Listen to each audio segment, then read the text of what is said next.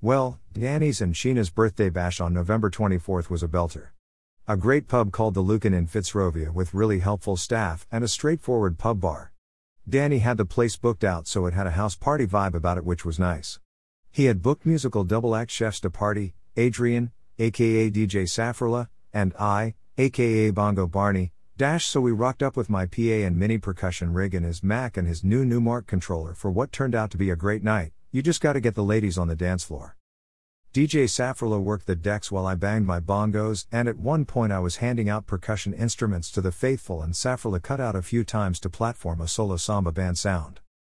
My basic rig, simple but powerful. DJ Safrula dropping beats.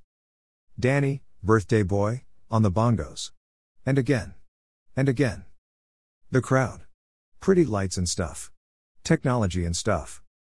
On Wednesday 28 November I had my first Santa gig of the season, at Columbia Road E2, where they are opening every Wednesday Eve in the lead up to Christmas. I took my accordion down and strolled around ho-ho-hoing while playing carols and handing out sweets to enchanted, but on 2 occasions traumatized, children.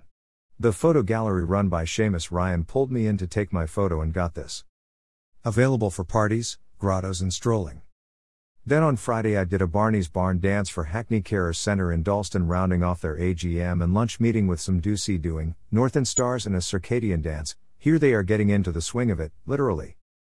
This week relatively quiet in terms of performing, but lots of teaching as usual and still preparing Christmas carols with the children at the primary schools I teach at in preparation for the Christmas carol concerts. Shakin' Stevens, you have a lot to answer for.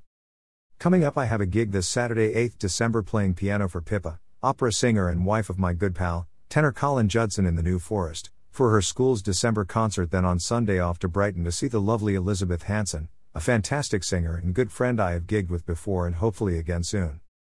A tout à l'heure.